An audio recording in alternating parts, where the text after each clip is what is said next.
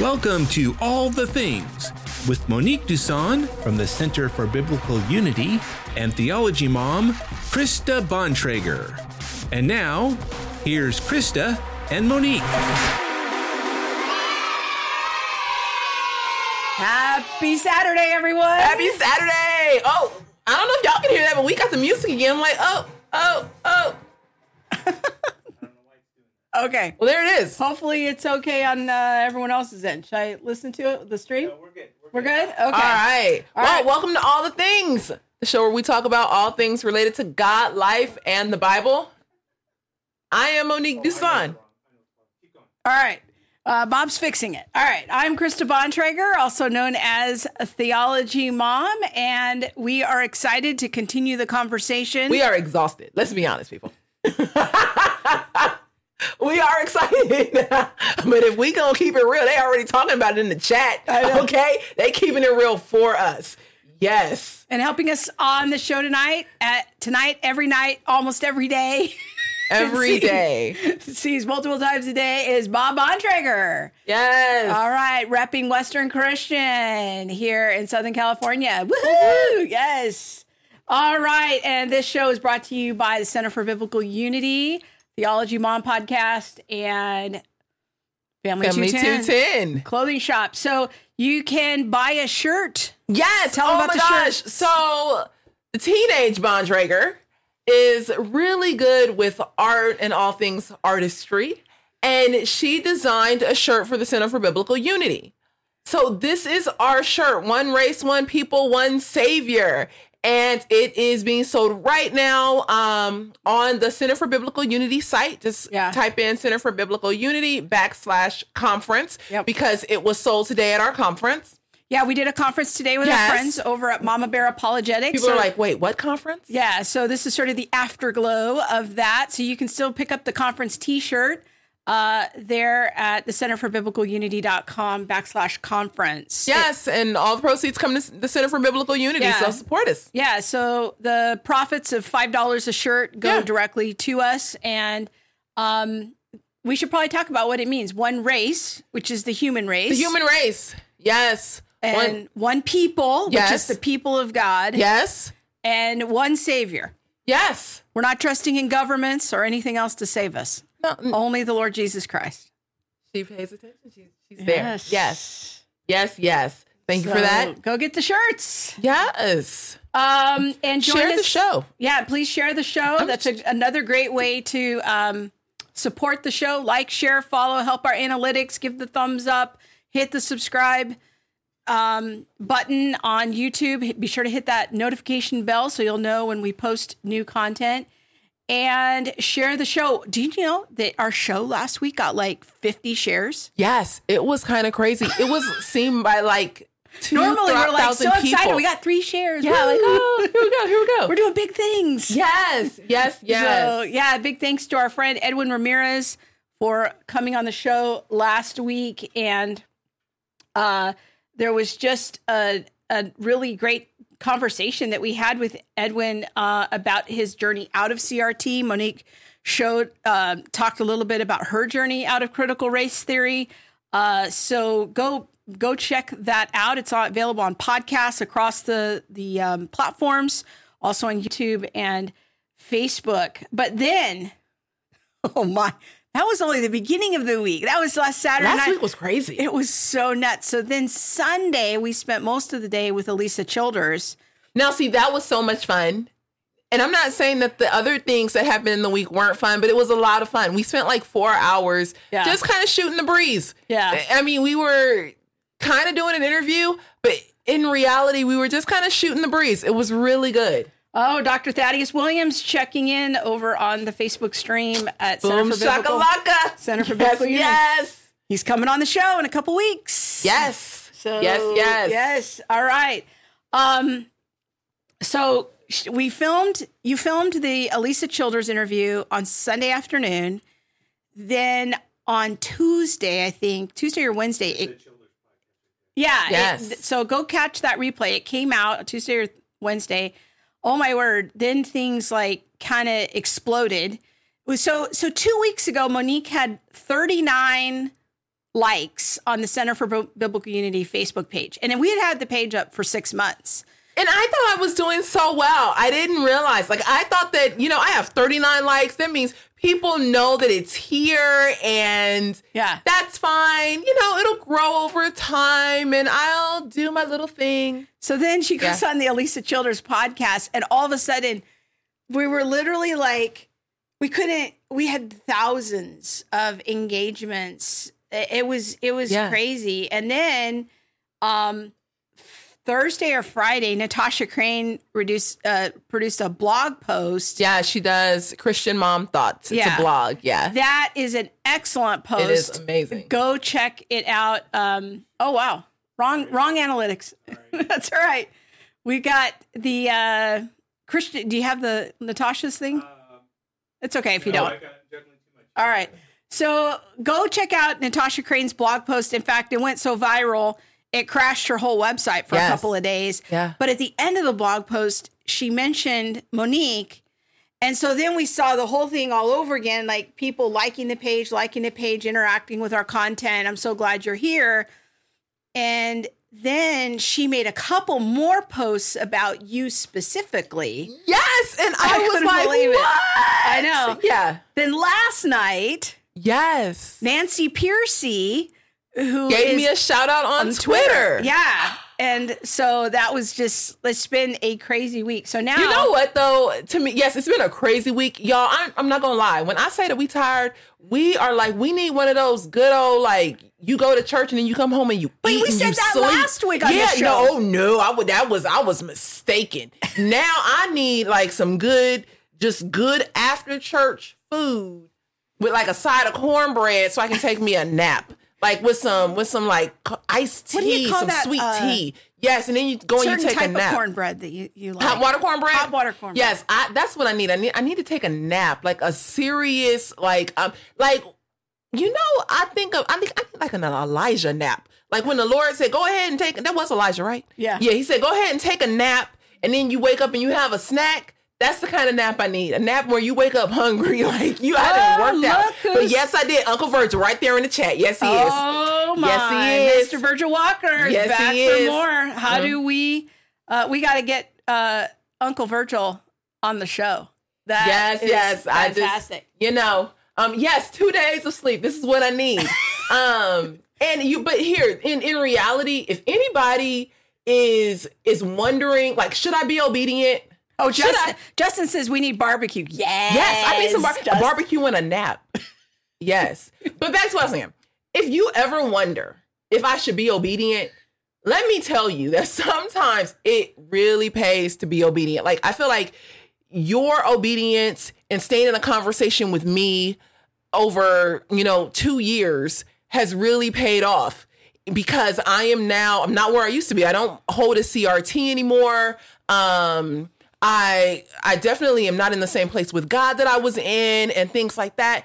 And then I was just like, I ain't never, ever talking about leaving Critical Race Theory. I'm never going to tell nobody that I didn't turn in my woke card. I am not going to go against the tribe. The devil is a lie. Even if just, I just got to prop it up for people to think that I'm still a certain way. And when God started to deal with me and was like, no, like, you stand for the body, you stand with me, and you trust that I do, or that I'm going to do what I need you to do, or I'm going to have you. He got my back. That's what I'm trying to say.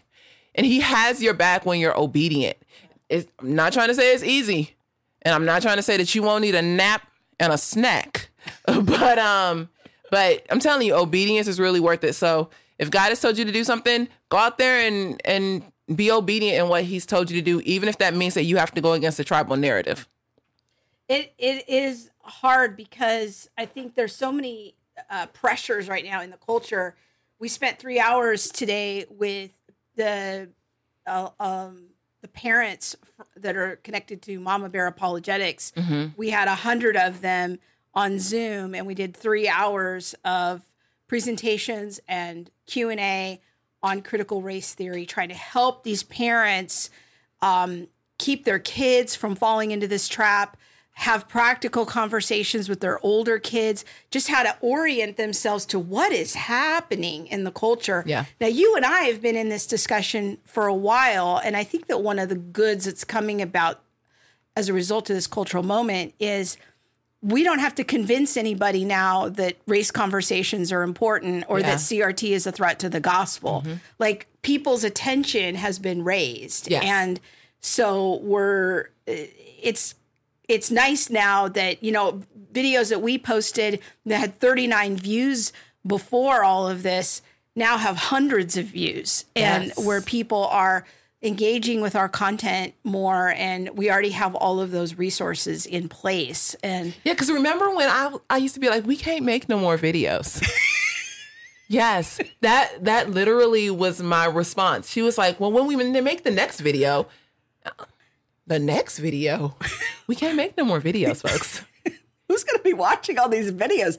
I don't know. I just had the sense the Lord was going to do something. And now every day someone writes in and it's like, I just saw your video on race. Because that's what all the videos are about.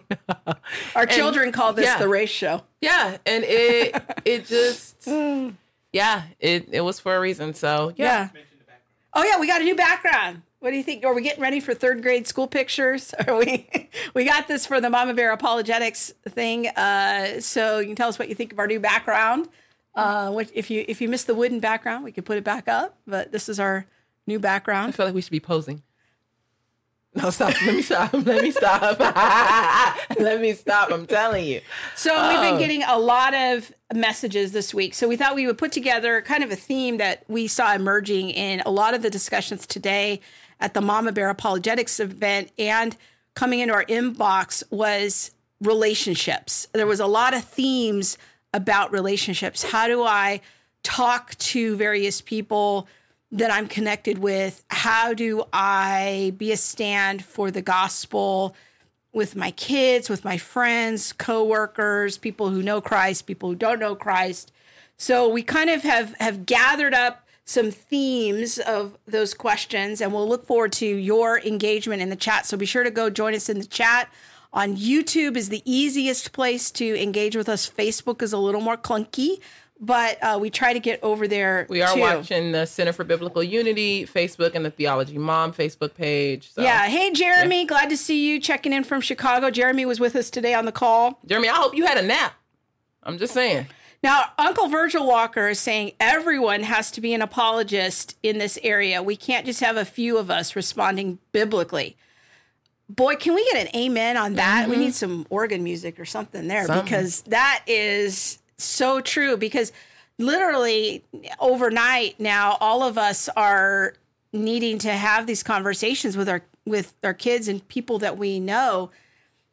And people are struggling. Like, if there's two things you guys have to know, there's two things you have to do. One of them is educate yourself. You can't rely on us for everything. Yes. Like, those of you who are writing to us and you're like, well, how do I do this? Or how do I say this? Or how do I have this conversation? Like, you're going to have to take the time to educate yourself. Listen to our podcasts. Go back in on our YouTube channel and listen to things. Yeah. Go find the Just Thinking podcast. Yes. Go look at Neil Shenvi's website. Go follow him on Twitter if you're in that world. Yeah, our guest last week, Edwin Ramirez. Yes. You find these voices. Go watch Vodi Bakum. You're going to need to be interacting with these voices that are saying, we're going to take our stand. Mm-hmm. We're going to pray and stand right here. And this is what we're doing. We're going to stand for historic Christianity, but we need you guys to stand with us. We can't do all the standing. Yes. Sometimes I need to sit down. I need a nap. Yeah. So, you're going to have to take the time to educate yourself. The second thing you absolutely must do is hear from the Holy Spirit about your situation.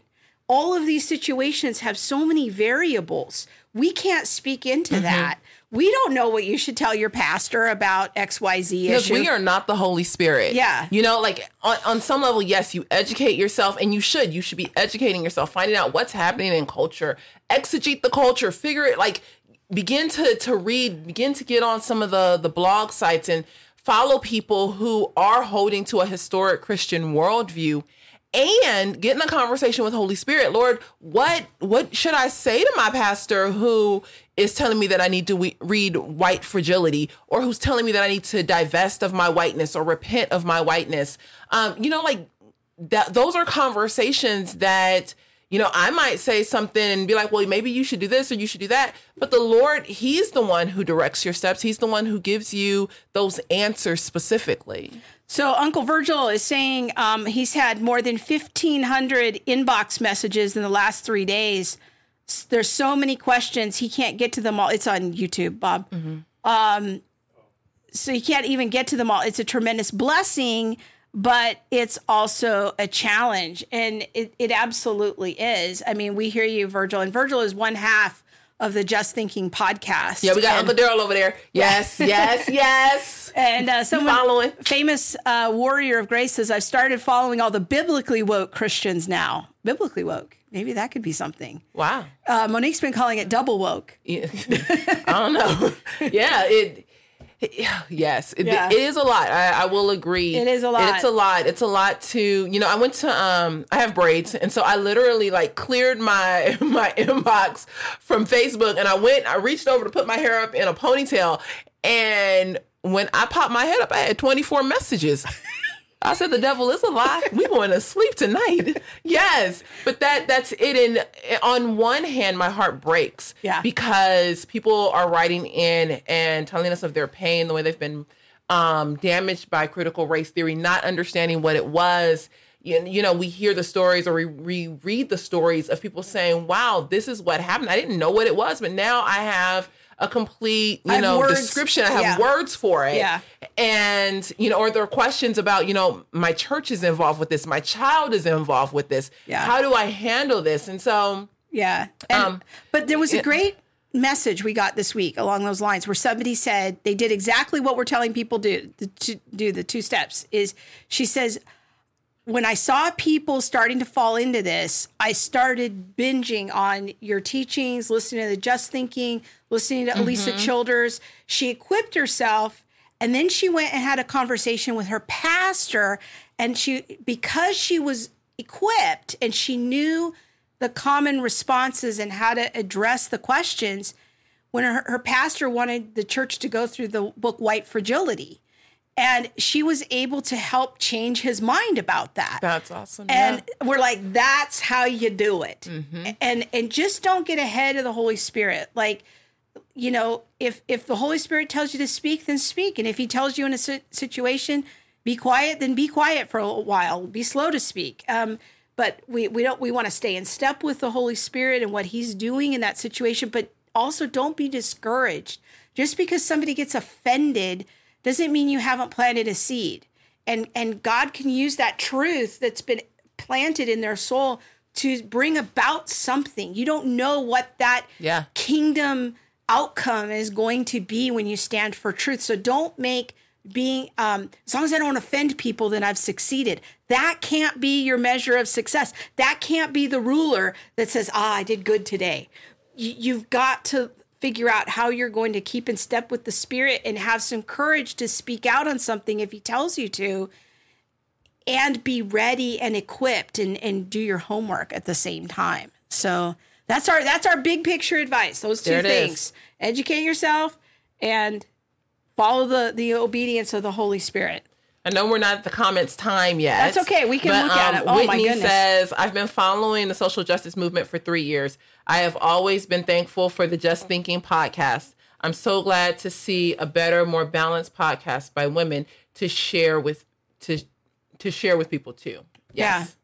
So over on YouTube, I remember we were doing a show several months ago, and one of the commenters on YouTube said, I've never heard of critical race theory. It's not where I live.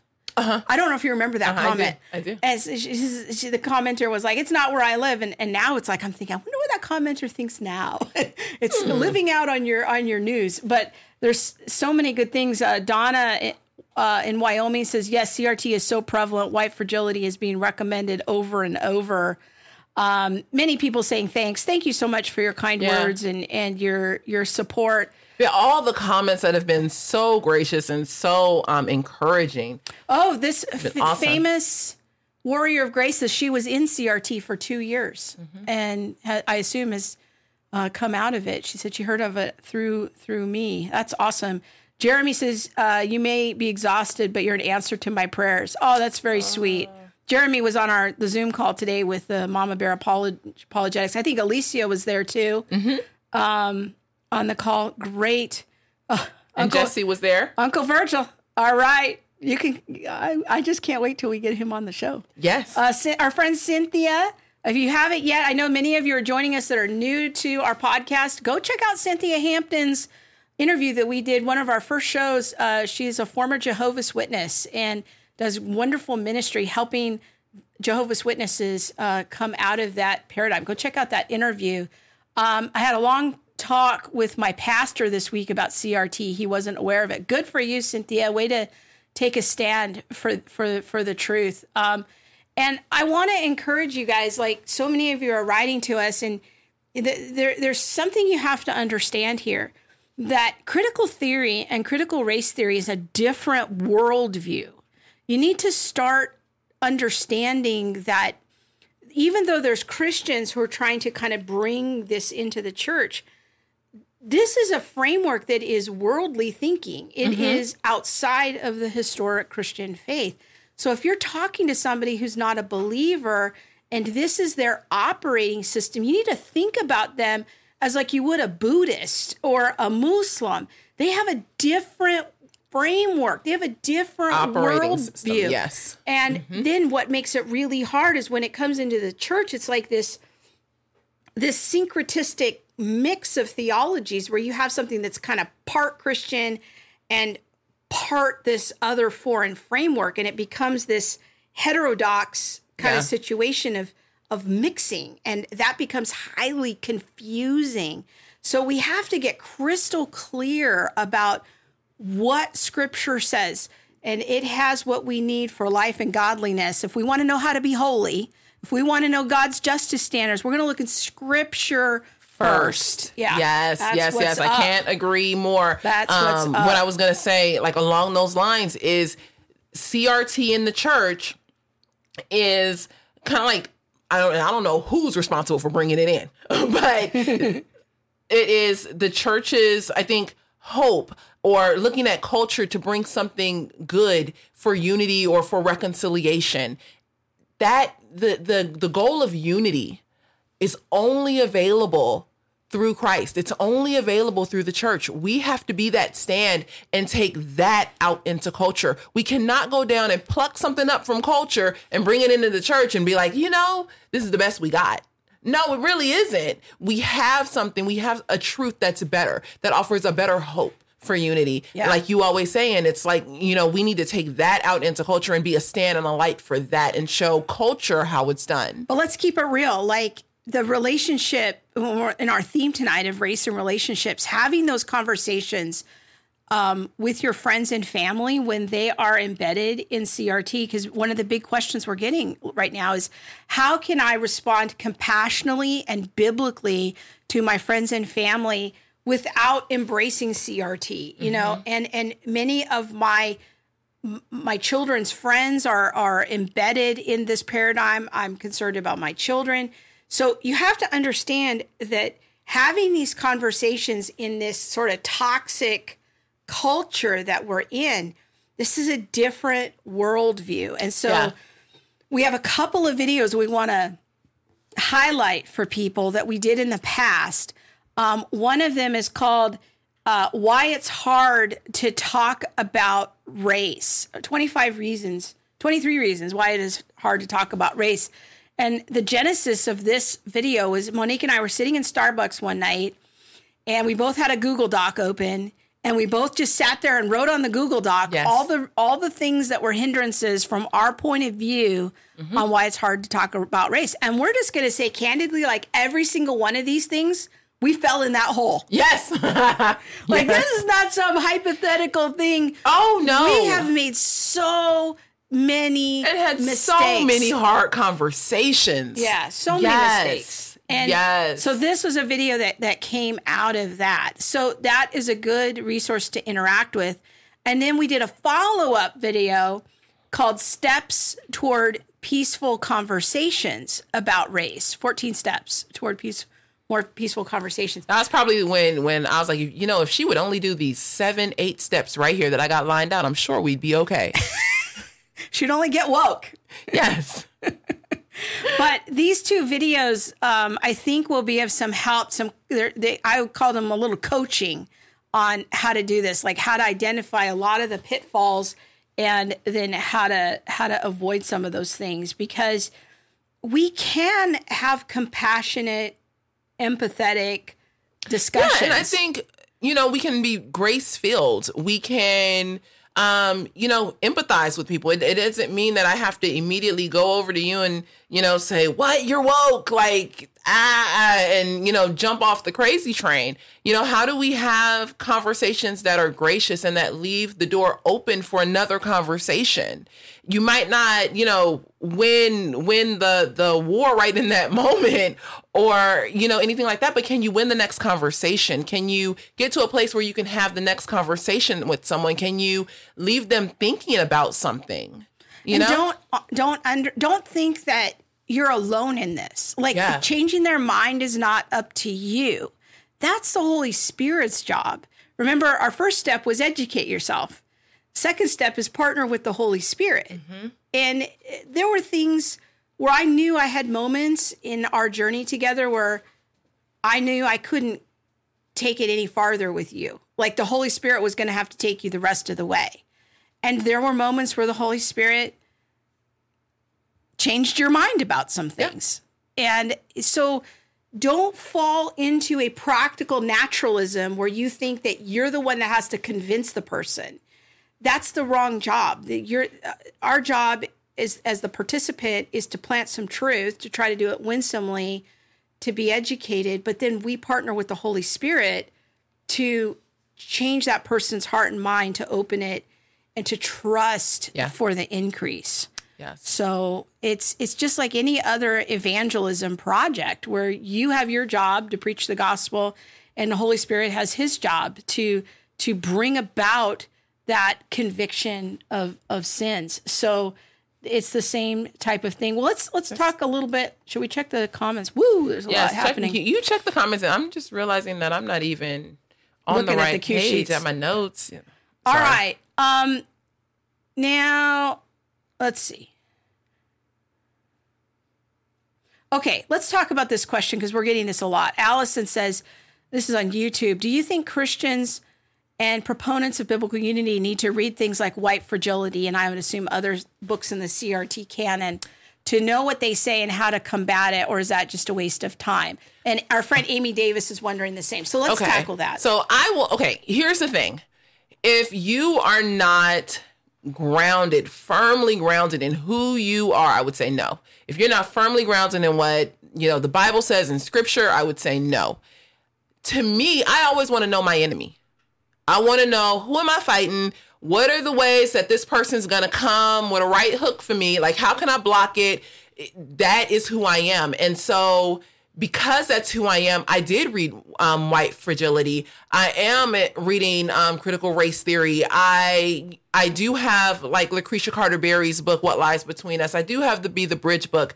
There are books that I read in my college years, like Divided by Faith, or Why Do All the Black Kids Sit at the Table in the Cafeteria by Beverly Daniel Tatum. I'm messing up the title now, but some of these things I read as an undergrad. Some have come out later. And yes, I do have woke church.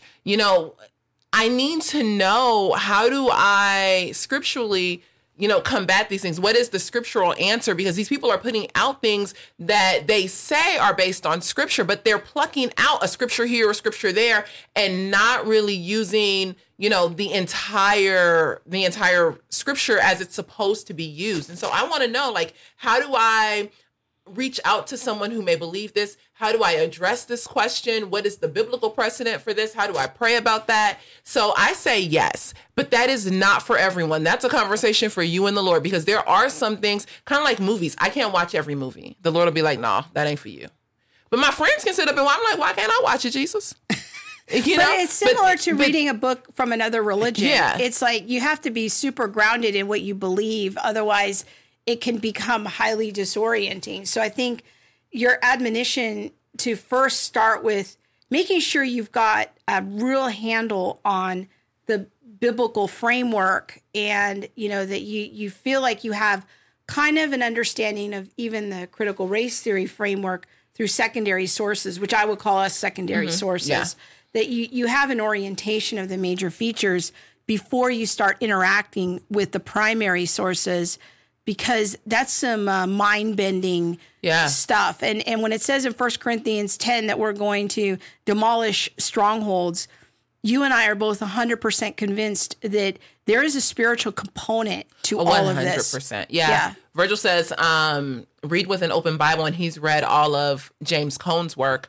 I have started reading James Cone. Oh, man, that's one that I'm just like, my goodness gracious. I don't know how anybody could have jumped on that, but, I have friends who love him, It's kind of a combination of CRT, Martin Luther King, Malcolm X, kind of all put together liberation theology with Christian ideas, but redefined, kind of all hodgepodge together. Yeah. So, yeah.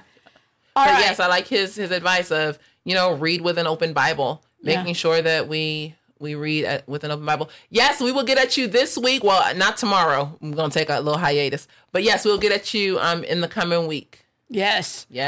All right. So excited. So let's do another question here is, how do I listen to the hard race traumas of people of color and what they've experienced and not get swept up into affirming CRT? Let's kind of tackle that question a little bit.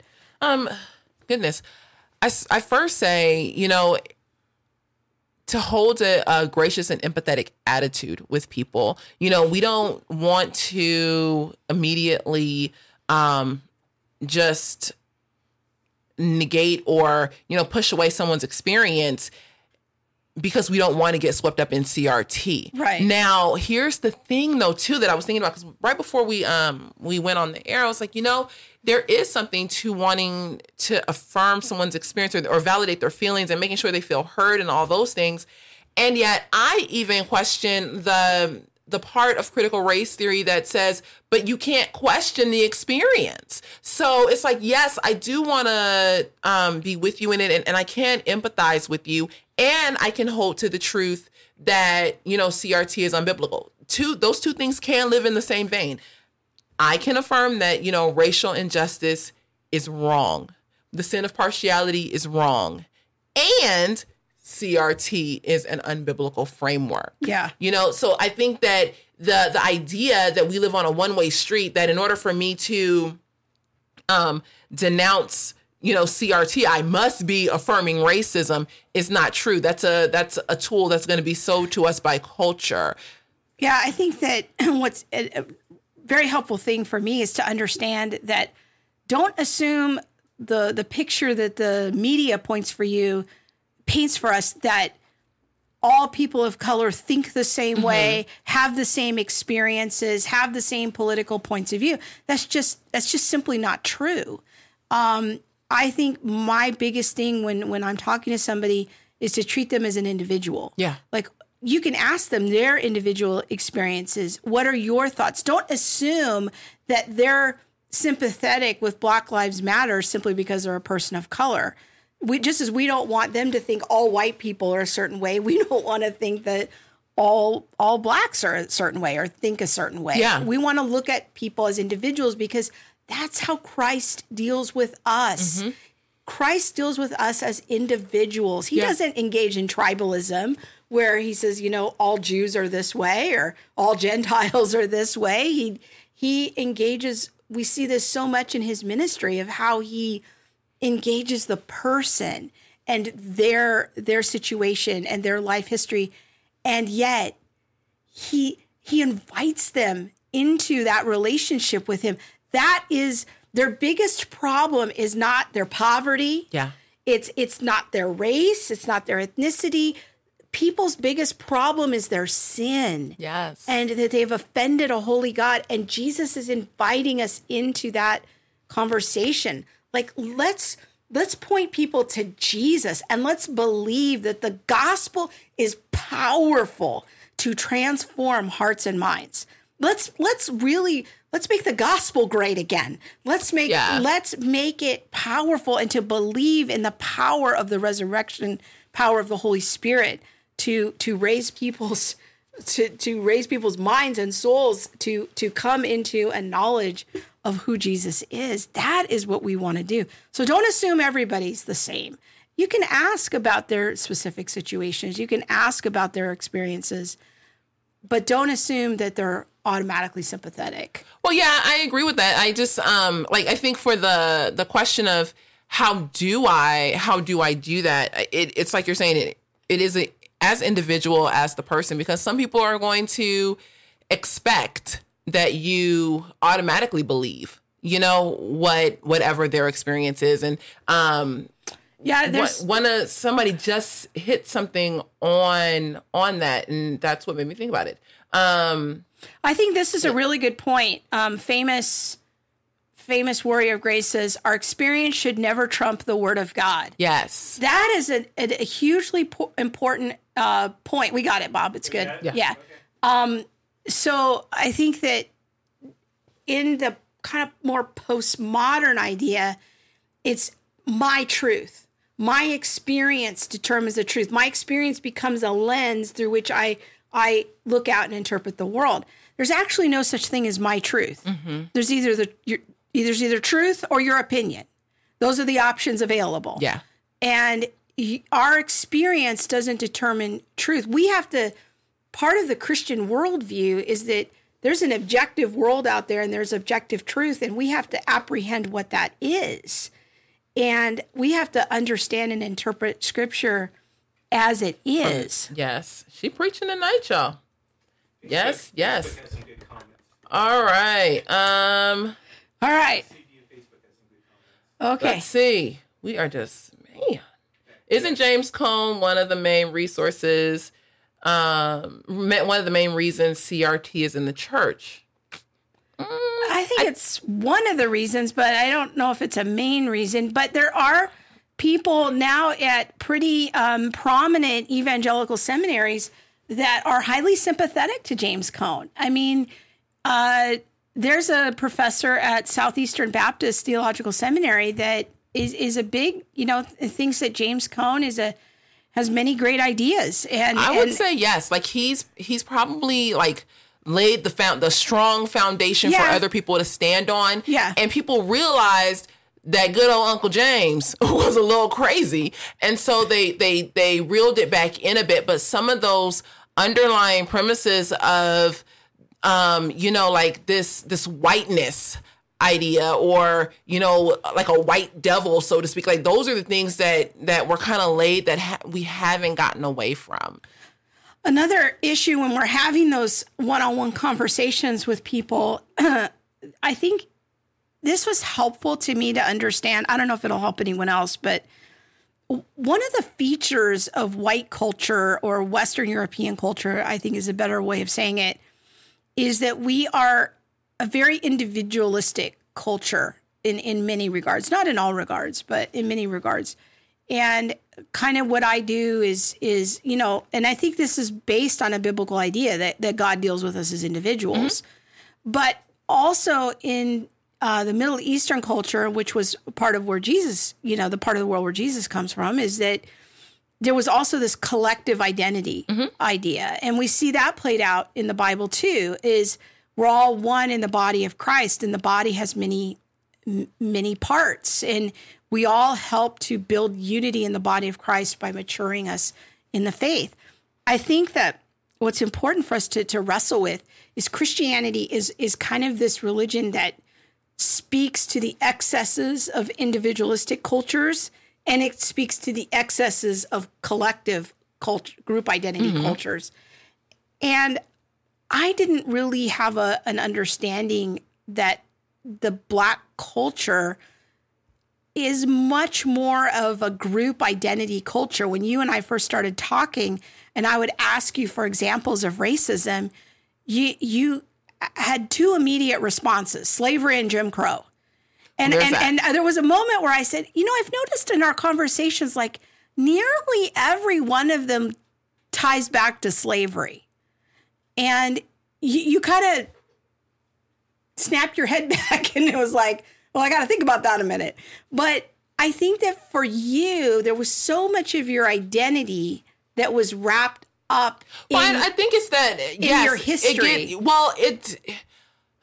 I have so many thoughts about that. I think that for me, in my particular life, there were a lot of instances where it was more of the tribal mindset. So you do hear the stories or the people in the neighborhood who have had, rough encounters with police, or, in school, the teacher telling you, this is your history. This is where you come from. This is what you need to be tied on to, in some respects. But I just honestly don't think that a lot of the Western European culture has it. It's much more individualized. So to me, when I'm living in South LA and something happens to, one person, everybody knows.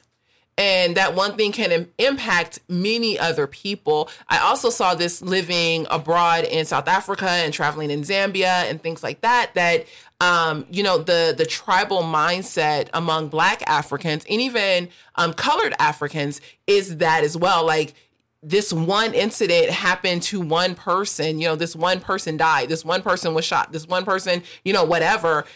But it impacts a larger group of people. So I do think that there is something to the idea that this group narrative can keep us in a mindset of history and not allow us to really move forward to the present, because we do rehearse these stories and, well, what it's always been like. You hear your grandmother talking about that. Well, they've always been that way. And, you have to watch on. Here I am, a child of 7 years old, and now I'm in a conversation of, they've always been this way. And so when those conversations are internalized, that does become your come from in, how you view and live the world.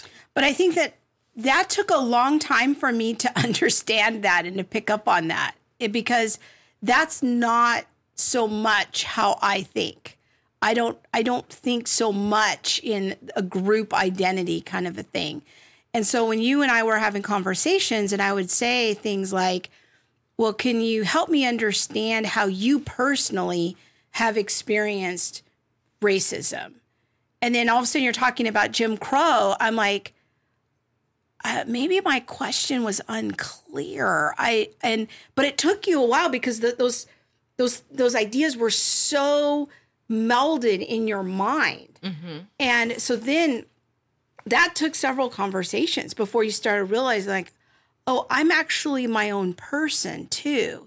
Like, I'm part of this community and I'm also an individual. And then you started looking at your life and you're like, okay, yeah, there were these hardships and the Lord brought me in a situation where I went to college and I've had this highly successful career. And I think that there is a narrative for individualism. Like, there is a space for that within Black culture and within the tribe. Like, you are, allowed to be your own person. And when it comes to things of race, we are very much a collective tribe. Yeah.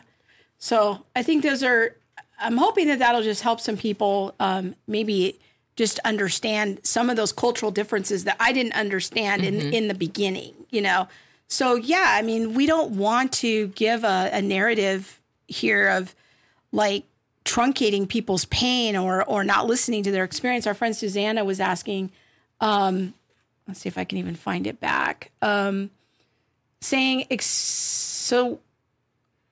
experience is looking through the world through experience glasses versus truth glasses. I think it's a very important question because somebody can have an experience and you can affirm their perceptions of the world and that. But then there's a different conversation about objective reality sometimes, not always, but sometimes. And like in your case, when we would talk about racism, we would have to differentiate between, well, what happened to you personally and what happened to people that you were connected to in your ancestry. Like those were two different things, but that took a while to get out of that. But that was a pair of glasses that you had on that white people are sort of against you, and they're the reason that you have difficulty. And so that's the experience part of it that I think we have to step back and look at. Like, has my pain become my worldview? Has this narrative or this story become a pair of lenses that I look at and interpret the world with? That's what we're talking about. I hope that helps you, Susanna. Okay. Lots of questions. There are some questions. There's some good questions on Facebook. Okay. Regarding and what now?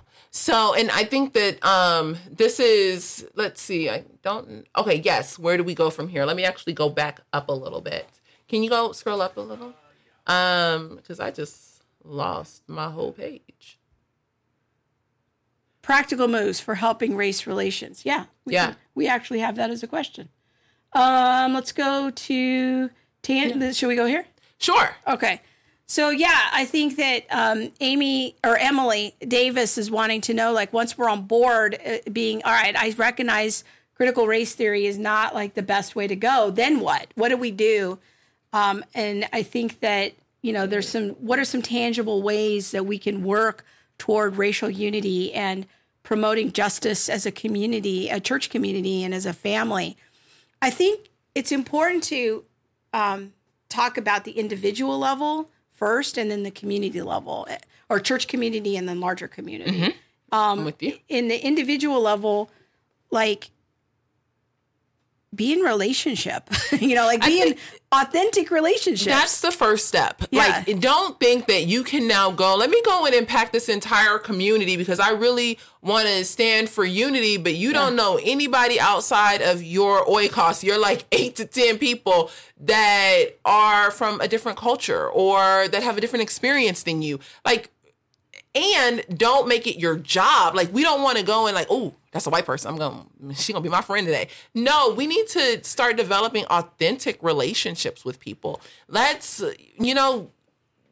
go to a different church, like visit a church that might visit a black church. That might not be in your normal routine, so to speak. But I love that. Like, we have to start with where we are, start developing relationships there. Or let's say you live in the middle of nowhere and it's just all white people. Start having conversations about what's happening in the world. Like, even if you can't go out and tangibly touch someone who may wear different skin than you, the minds are all different. And, strike up some of those conversations, begin to diversify. Well, I think, like, one idea that you were on Elizabeth Urbanovitz's, another former guest of ours from Foundation Worldview, you did a really good discussion with her about kids and how to foster, kind of multicultural friendships, and think about how you could, with your kids, maybe learn about other cultures. You could maybe think about going to Voice of the Martyrs or Open Doors and researching other countries where Christians are persecuted. Maybe you could pray for them together as a family. Maybe you could look at how the gospel has gone out to different countries and learn about how the Great Commission has really played out in history. You can look at some and use that as a venue to learning about other cultures. So even if you don't know someone personally, but if you do know someone, engage in authentic friendship and be prepared to make mistakes. Yeah. One of the things that I gave us as a suggestion when I was meeting with Elizabeth is have a family project where you learn about like a different people group every month. Especially, works so well with little kids because now they can learn that, yes, people are different and there's nothing wrong with being different. Kids are going to point out all the differences. They don't care. That's different. Let's talk about it. And yes, that is different. She is different. She has brown skin. Her hair isn't the same as yours. Let's talk about that. Why is that? But start your family on not projects necessarily, but start them on becoming inquisitive about different people around the world. If you do that one people group a month, you get 12 people groups, in a year, where your children are more educated and, have a different relationship with people, so to speak, so that when, they meet someone of a different culture, it's not some shock to them. Yeah. There's a couple comments. Stacy has a comment here about how everyone is suffering, even enemies of the gospel. This is good versus evil. Love those who blame you for things. Blame. Blame is the one of the things that go back all the way to the fall. And I talk about this a lot with critical theory, critical race theory. There's always got to be someone to blame. So in critical theory, they want to look at the oppressed versus the oppressor and what are the reasons why people are being oppressed. Who can we blame? Blame goes back to the beginning. It wasn't invented today. It's not, just the effects of critical theory and Marxism and things like that. In the garden, when Jesus came and said, "What have you done?" Adam said, "It was that woman." Like, let's be clear, God, it wasn't me. I'm going to blame the woman. And the woman turned around and she blamed the snake. Blame has been around since the beginning. And I find it everywhere with CRT. I find that, we got to establish the blame. We have to establish the blame. So now the police are to blame. So we need to defund the police. We need to get rid of the hierarchy, male patriarchy. The white male is to blame. There's always going to be someone to blame. Don't jump on that bandwagon. Don't jump on the blame bandwagon. But another component of that question or that comment is about loving your enemies. And I think that this is a very important thing because Jesus does call us to love our enemies. And when somebody calls... when somebody wants to use racism as a way of loving people, when your framework makes you into an angry person, like so many people we're interacting with now will say, well, people that I knew that went down this path of critical race theory, they changed. They became very angry and I couldn't talk to them anymore. If that's the fruit of your framework, you might want to check that out with the Lord. If you find yourself feeling angry all the time about these things, that's not a fruit of the Spirit. Mm-hmm. Are we going to have moments of anger? Sure. Are we going to make mistakes? Absolutely. But when you have long-term sustained anger about everything, that's probably a good sign that you need to think about the origin of that. But we are called to love our enemies. When people do get offended with us, we don't have to get offended back. We can just make up our minds and we're not going to be offended. We're going to still be a stand for an open invitation and it's no problem. And we're going to keep that door open. Mm-hmm. We don't have to show up to the offended party and everybody be offended. It's okay if that person's offended. It's okay. Yeah. And we don't have to get offended back. Okay, let's keep talking. All right, go ahead. Jessie asked the question in response to what I said. She said, "I'm curious about the differentiation between teaching kids about other cultures, generalization about a people group, and teaching them not to generalize and to treat people as individuals. I think it's a bit of a both and. In certain cultures, people dress like this. Or in certain cultures, this is a predominant food that they eat. Those are things that I would say are more or less about culture, about the, the land is like this, is the topography of the land, things like that. Now, to say, every person in this people group definitely 100% of the time act like this or are like that is a different conversation. And I think one of the things that we do with kids is to remind them that everyone is unique. Everyone bears the image of God, but they are created unique. He has done a very unique work in making us. Yeah. Okay, so let's go back to our question here about how can we have some tangible ways to promote justice. So the first thing we said is on an individual level, get into authentic relationships. Now let's talk about kind of church communities and what could we do. I want to first encourage people to go watch my teaching series recently on justice. Don't assume that the world's definition of justice matches our definition of justice. There are some overlaps and there are some very important differences. So that'll be a good place to start. And so let's talk about some ideas.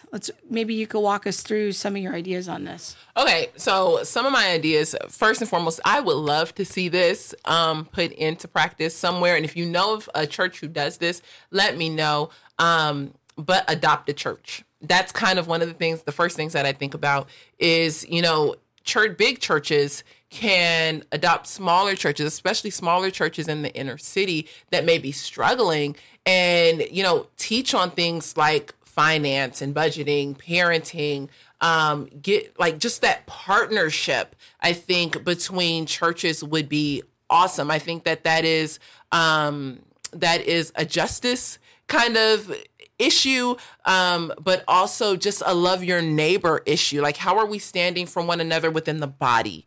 And so to me, that's the first thing. I have that partnership be both ways. Yes, both ways. Yeah. So the smaller church definitely has things that they can give back to the larger church. It's not just, I need to go out and give. Savior. But it's not a savior mentality. It flows. It's a body mentality. It flows back and forth. It is I like that, a body mentality. Yeah. Judicial work. So when we look at things like systemic injustices, and I am still on the fence. I don't know where I'm standing with that yet, folks.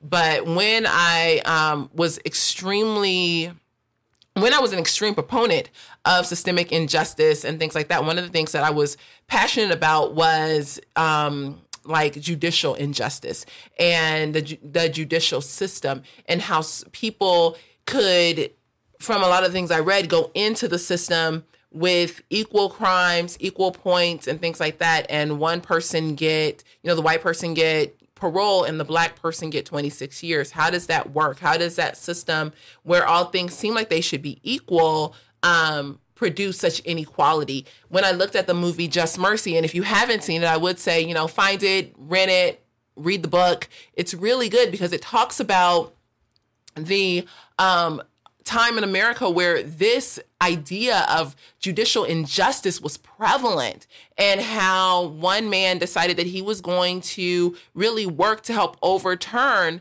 the injustices that were committed within the judicial system. So a lot of blacks or minorities who have been put on death row, he got a lot of those overturned because the due process wasn't afforded to them because they were black. So having people maybe within your church who are, lawyers or in the judicial system, having them do pro bono work for people, come together. How can you, fight on behalf of someone who is possibly not receiving due justice within the judicial system, I think is a good one. Researching judges, who are the people that you're voting for? What are their histories? What relationship do they have with people of color, and how do they sentencing? Yeah, sentencing. Thank you. What does that look like? What are the sentencing laws in your states? Are they just? Are they do they hold equal measure? Are these laws being applied equally to people, or is it a lot of judgment calls and kind of arbitrariness to it? So those are important questions. I think I would love to see churches, especially if you're in an adopted church situation, like how can we help each other advocate for more entrepreneurship? I think that it would be great if church communities could have classes on how to start your own business and getting people to have an entrepreneurial mindset, because so many of our poverty and social service programs, and this is something we've talked about on the show several times now, they don't lift people out of poverty. Mm-hmm. Like, you don't get out of poverty by being on welfare. That's sometimes a needed and necessary temporary situation. But when you have multi-generational welfare systems, we're not taking care of people's dignity. We're not honoring the image of God in them, because work is part of the image of God. Yeah. And that was part of our created makeup before the fall. I just recently did 2 shows on the theology of work in the Bible. And so as we're having all these social service systems in place, I'm not convinced that those are actually the best way of enacting justice. I think entrepreneurship lifts people out of poverty at a much higher rate. You can lift an entire family out of poverty in one generation with a successful business. And so, you know, our church does microfinancing to help people start businesses overseas in the Philippines. They help people start their own business by giving them small loans. Well, why couldn't we use that model here in the States? Why couldn't we have classes on entrepreneurship and microfinancing projects where churches would help people finance small businesses? Because when a small business gets going, it helps that family and it helps other families in the community. Yes. It's providing a service. It's a tangible way of loving your neighbor by providing a service, and you're providing jobs for people that get hired. So I feel like, why aren't we exploring those options as part of our justice conversation? Why does everything have to be about social service? So those are some ideas in my mind. I would love to see some creative megachurch pastors start thinking about those ideas. On the family level, I love the idea of like supporting your local food pantry. Yeah. Tell us a little bit about what you do with that. Well, I manage a multi-site food pantry, and on the kid level, I see many, many kids like in Royal Rangers or Boy Scouts, Girl Scouts, baseball teams, and they do like food drives, you know, and so this is a kid-led initiative. You know, the parents might have to do the photocopying and the flyers, you know, and all that stuff. But by and large, the kids really get behind it and they tell their friends about it and they talk to their school about it.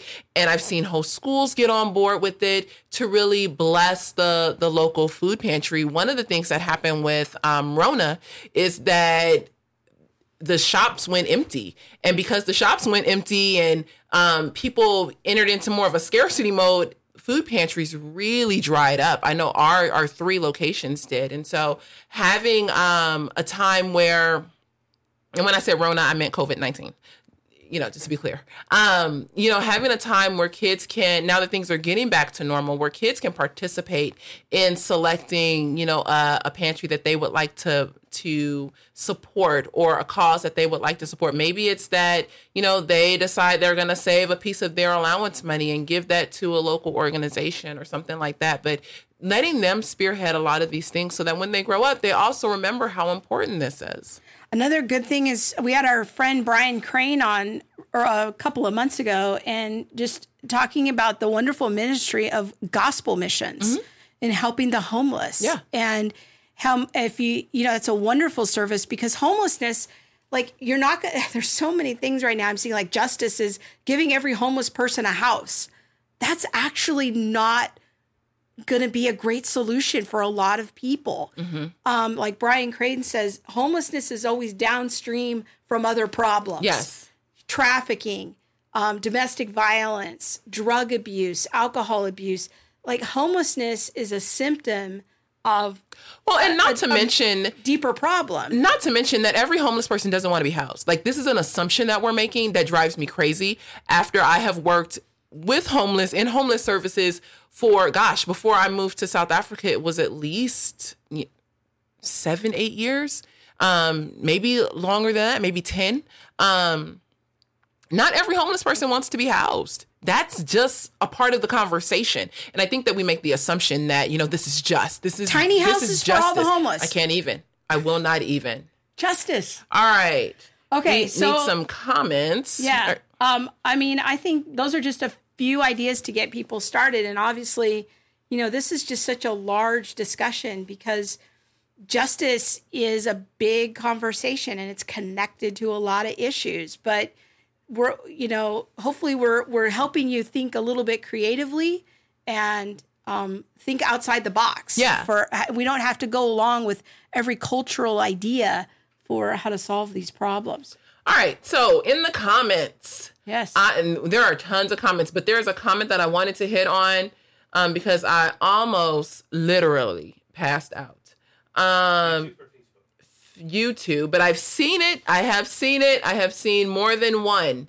Kimba, she said, this is off topic. Was just in a video of a Black Israelite demanding a white woman kiss his boots, and she did it.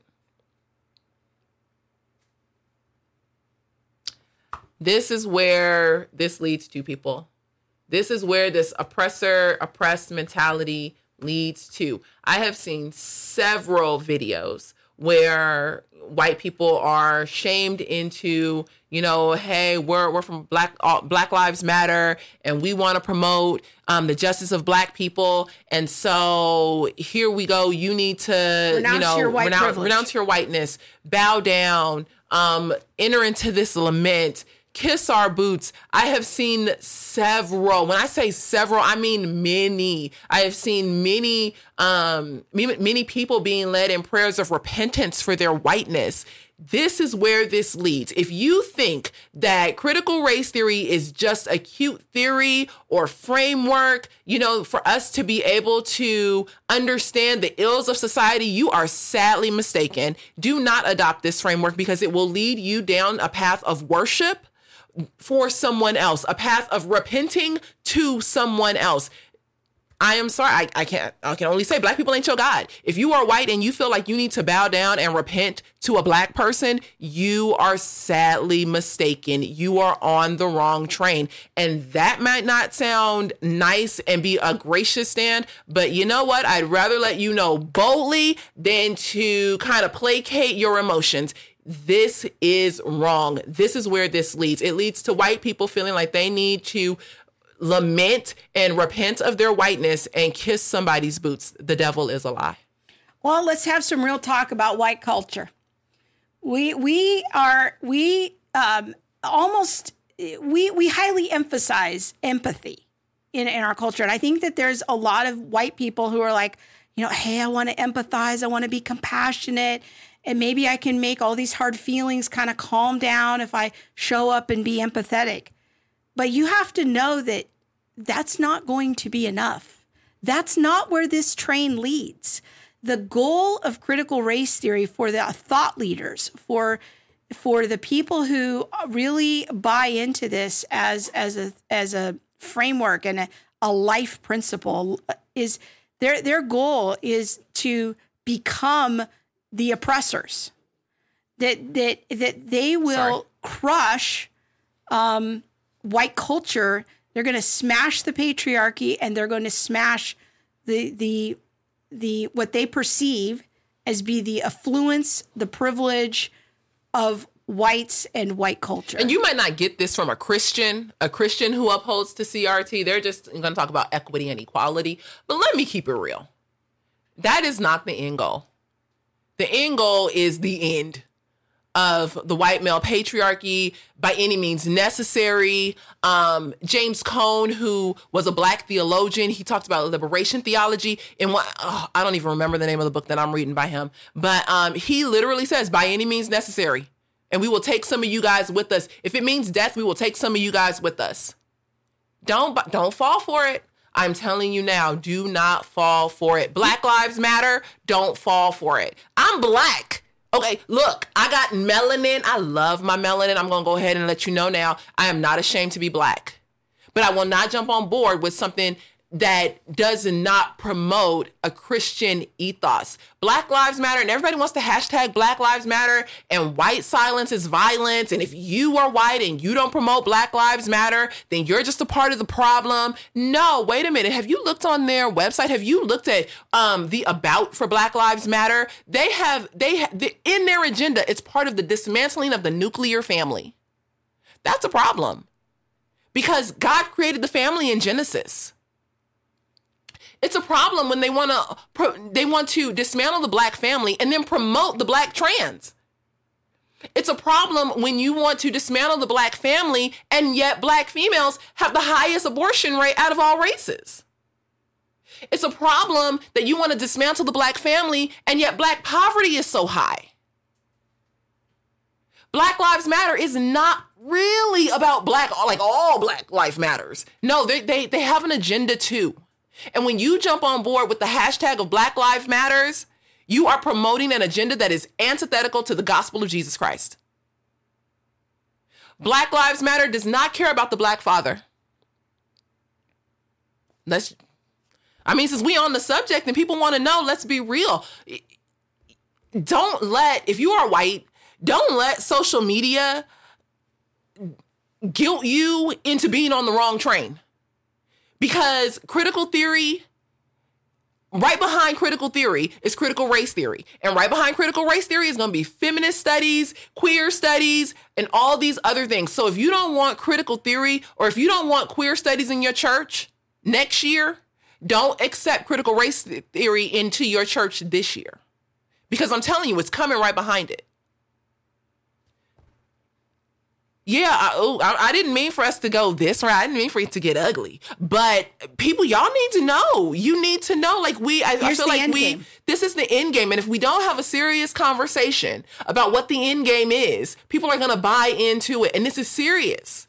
Well, I love Susanna's comment. She said she saw a line on a poem that says for reparations, apologize, acknowledge, amend, atone. What does that say? I don't know. Rinse and repeat. This is the end. They will never be satisfied. Okay? So you may think that you're doing the right thing by showing empathy and compassion. And we don't want to say, be mean to people. Show empathy, show compassion. But you have to know at the end of the day that it will never be enough. That's not going to stop this. It will not stop the critical theory train. There will be a cycle of apologize, acknowledge, amend, atone. And who are you atoning? This is the new salvation. This is the new thing that you must, it's activism as salvation. It's activism as sanctification. And it will never be enough. It won't. It will not. I'm going to have to fan Monique. Oh, look, y'all, we got fans. Oh! With little G's on the front. Yeah, little G's on the front. These are legit Black church fans. Yeah, well, no, not really. Because normally Black church fans got a funeral home on the back. I ain't even going to lie. I'm not even going to tell a lie. But, yes. You know what? I think it's time for us to get to the tweet of the week and wrap up this show. We've been on for a little while. I just want to say a quick word. There's one topic we haven't covered, and it was in the chat earlier, and that's interracial marriages and families. I think that's an important topic because I have a teaching series on interracial marriage. And I think that it's important to understand that I think the Christian worldview is uniquely theologically positioned to embrace interracial families. Because our unity, the ground of our unity is Christ. It's Christ first. That's our identity. So the thing that unifies us is what's important. The idea of interracial families and biracial children is something that we as Christians have to understand. Like, there's no problem there. Now, I wasn't aware that interracial marriage was illegal in some parts of the country. Oh, yeah. Until somewhat recently. Yes. And I document all of this in a teaching series that I did on a theology of interracial marriage and family. So I do want to refer people to that because I saw some comments about that earlier. And interracial marriages and biracial children, even though in some other cultures and other religions that's a problem, for us as Christians, we are a global religion, and what unites us is Christ first. And so we actually have a theology, I think, that that promotes interracial marriage and biracial children because we raise Christian children first. So I just want to say a quick word about that before we sign off. Okay. All right. So now we're going to do this. Oh, I thought we were doing the tweet of the week first. Not yet. Okay, well, there's that. Just a minute. We don't know. I'm trying to read in the comments because I feel like, woo, this when you, okay. It's a little spicy. All right. Yes. Okay. Do your thing. Oh, Cynthia, she coming with the knowledge too. Okay. All right. All right. So we're going to take a little bit of time out to talk about what is the Center for Biblical Unity. I have no idea what camera I'm looking at.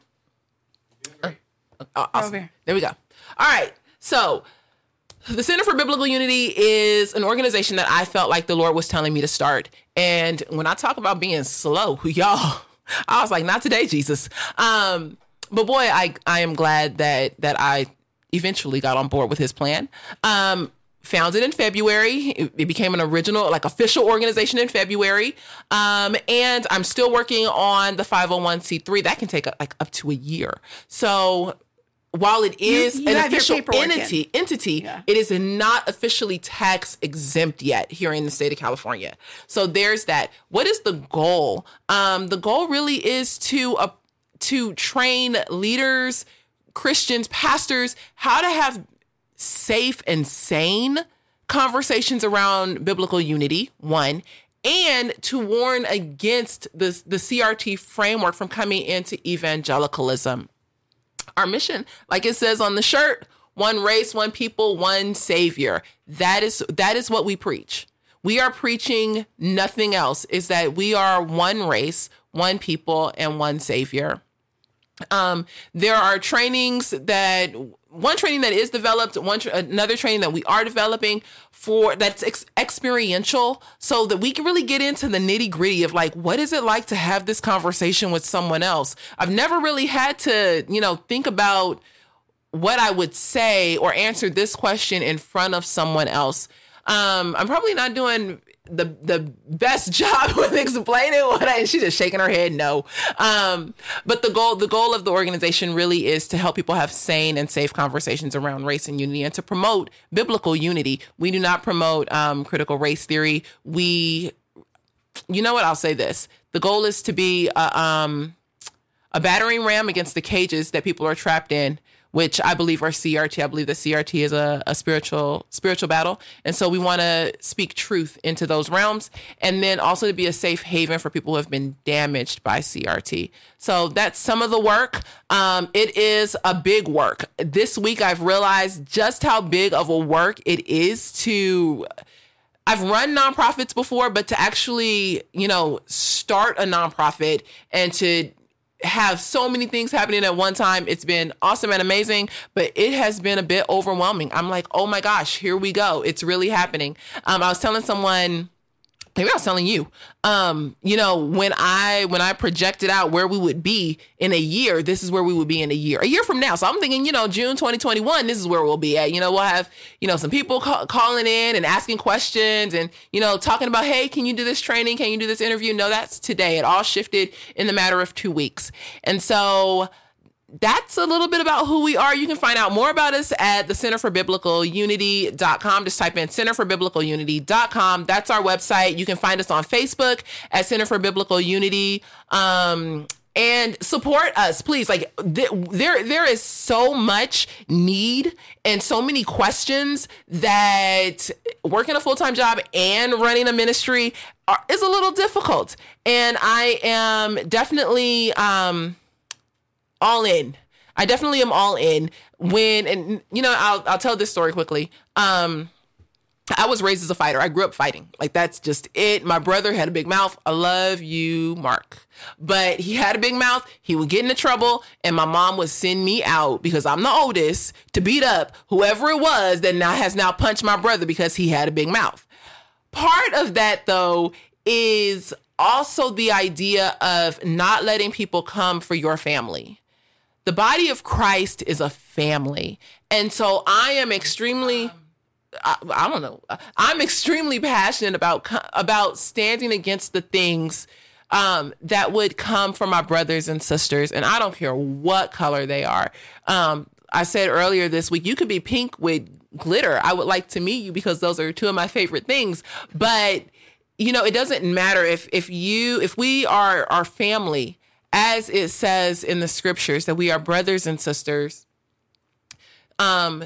Then we should be speaking out for each other. We should be protecting each other. And that's one of the goals, is to really offer a safe place, but to also speak out against the things that are hurting people within our family. And right now, one of the things that I see hurting people, I see this coming against whites a lot. And I'm going to speak out, because y'all my brothers and sisters in Christ. But I also see CRT hurting blacks and browns and other races too. And so we need to speak truth into, how do we define justice? How are we implementing systems that, promote unity and really serve all people? So that's a long answer. Yeah. But there's that. Okay. So go support Monique. Thank you to all of you who already have stepped up. Many of our viewers have stepped up in the last 2 weeks. We're very grateful for you and just helping us meet our first goal so quickly. So, okay, with that, we're going to go to the tweet of the week. Oh, my. We have a new opening. I didn't even know that was a thing, but look at that. Look like what you did this week. That was nice. Okay, this was sent to Monique and I on a group chat on Twitter from Dr. Neil Shenvi. Yeah, it wasn't really a group, but it was okay. I don't know who this guy is, but it revisits something that we talked about a couple of months ago. Actually, go up for a second, Bob. The hashtags are important.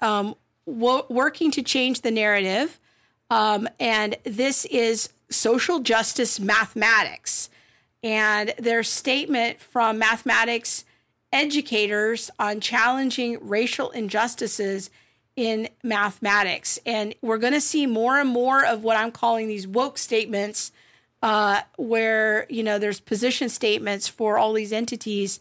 And we did a show back in February with our friend, Dr. Neil Shenvi, about how critical theory is coming into the realm of the STEM fields, STEM meaning science, math, technology, engineering. So I think we have a little graphic to remind us of what that show was. So if people want to Dr. Neil Shenvi, check it out. Go back in our archives. Those of you who are new, and check out our interview with Dr. Neil Shenvi, is Math Racist, Critical Race Theory in STEM Fields, because this is coming. Some of you are thinking, well, it's not in my area yet. Well, trust me, it's coming. Oh, yeah. It's coming to all your hobbies. It's coming to your knitting group. It's coming to your engineering class.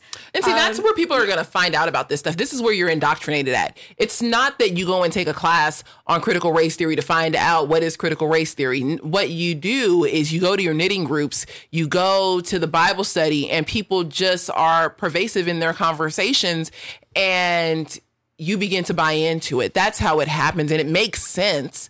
And then before you know it, you're neck deep in a worldview that isn't biblical. Okay. All right.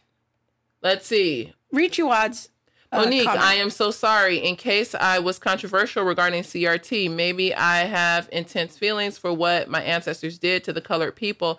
Accept my infinite love and respect, Monique. There's no animosity, like no worries at all. I wasn't even, I haven't seen any previous posts. I think he's a little I think he's a little sympathetic with CRT, and so he was having some back and forth with I haven't seen that. I with some haven't of our seen that viewers at about all. it. But that's okay. That's all part of the learning. Yeah. It's no hard feelings, and that's all part of the learning. And I think, Juwad, you have to understand that we're coming at this from a Christian point of view.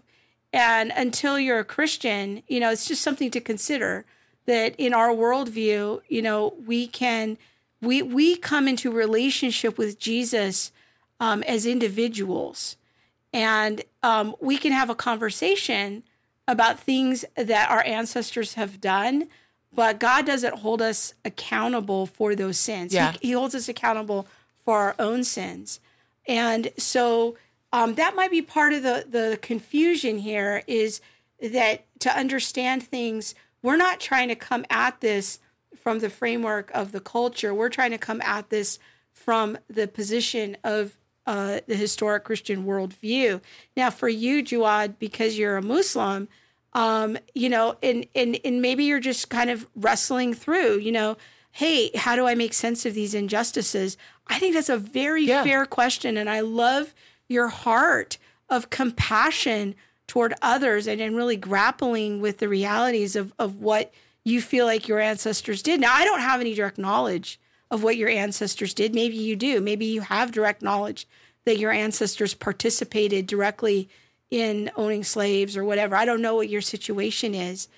But, I think that in the Christian worldview, and I would commend you to Monique's blog article this week, in the Christian worldview, sometimes when we get when we meet the real Lord Jesus Christ, what happens to us is that we become so overwhelmed with his grace and his love that we want to right the wrongs that we have engaged in. There's a story of a man in scripture named Nicodemus, and he was a tax collector, and he cheated a lot of his neighbors out of their money. And when he meets Jesus, he immediately is so taken with his own sinfulness, he wants to pay back all his neighbors times 4, just as an expression of how much he's so grateful for Jesus's forgiveness. And for us as Christians, we believe our fundamental problem is that all of us are sinners. Mm-hmm. All of us have offended a holy God. And Jesus is inviting all of us to have our sins washed away, and that we can stand before him with a clear conscience, that even if our ancestors did horrible things, God is not going to hold us responsible. Now, we may decide voluntarily that we want to do something for our neighbor, that we want to love our neighbor in a certain way, or we want to help the poor. We call that in Christianity, we call that Christian charity. And over time, that sort of all those individuals collectively can actually change a culture and change society. But we want to do it because we're Christians in a way that doesn't require compulsion. See, compulsion is against Christianity. So some of the tension that you're running into there in the chat, I think, is a difference in worldviews. I do hope that helps you understand things a little bit better. But yeah, we appreciate you, Juwan, and I'm so glad that you're here. Definitely appreciate you being here. And yeah, all right. I think it's time for us to sign off. Yeah. It's been a long day, my friends. Yes, it has been, but it's been a good day. And so we are definitely glad for all the opportunities. So excited. I'll put the same note out or word out that we did at the conference this morning. Email us at ATT Livestream. So Apple Thomas livestream at gmail.com if you are interested in having us do a virtual conference for you. Email us some topics, things that you would be interested in. If we get enough responses, we'll definitely do another conference and put that out there for everyone. We had, I think, 100 this morning. And so it was a good turnout and really fun time. All right. Thank you so much, everyone. Take care and God bless. Share the show. Bye. Thanks for listening to All the Things. Be sure to subscribe to our website at allthethingshow.com and find us on YouTube, Facebook, Instagram, or wherever you stream your podcast. Be sure to hit that subscribe button and the bell so you'll receive alerts when we post new shows. We'll see you next week.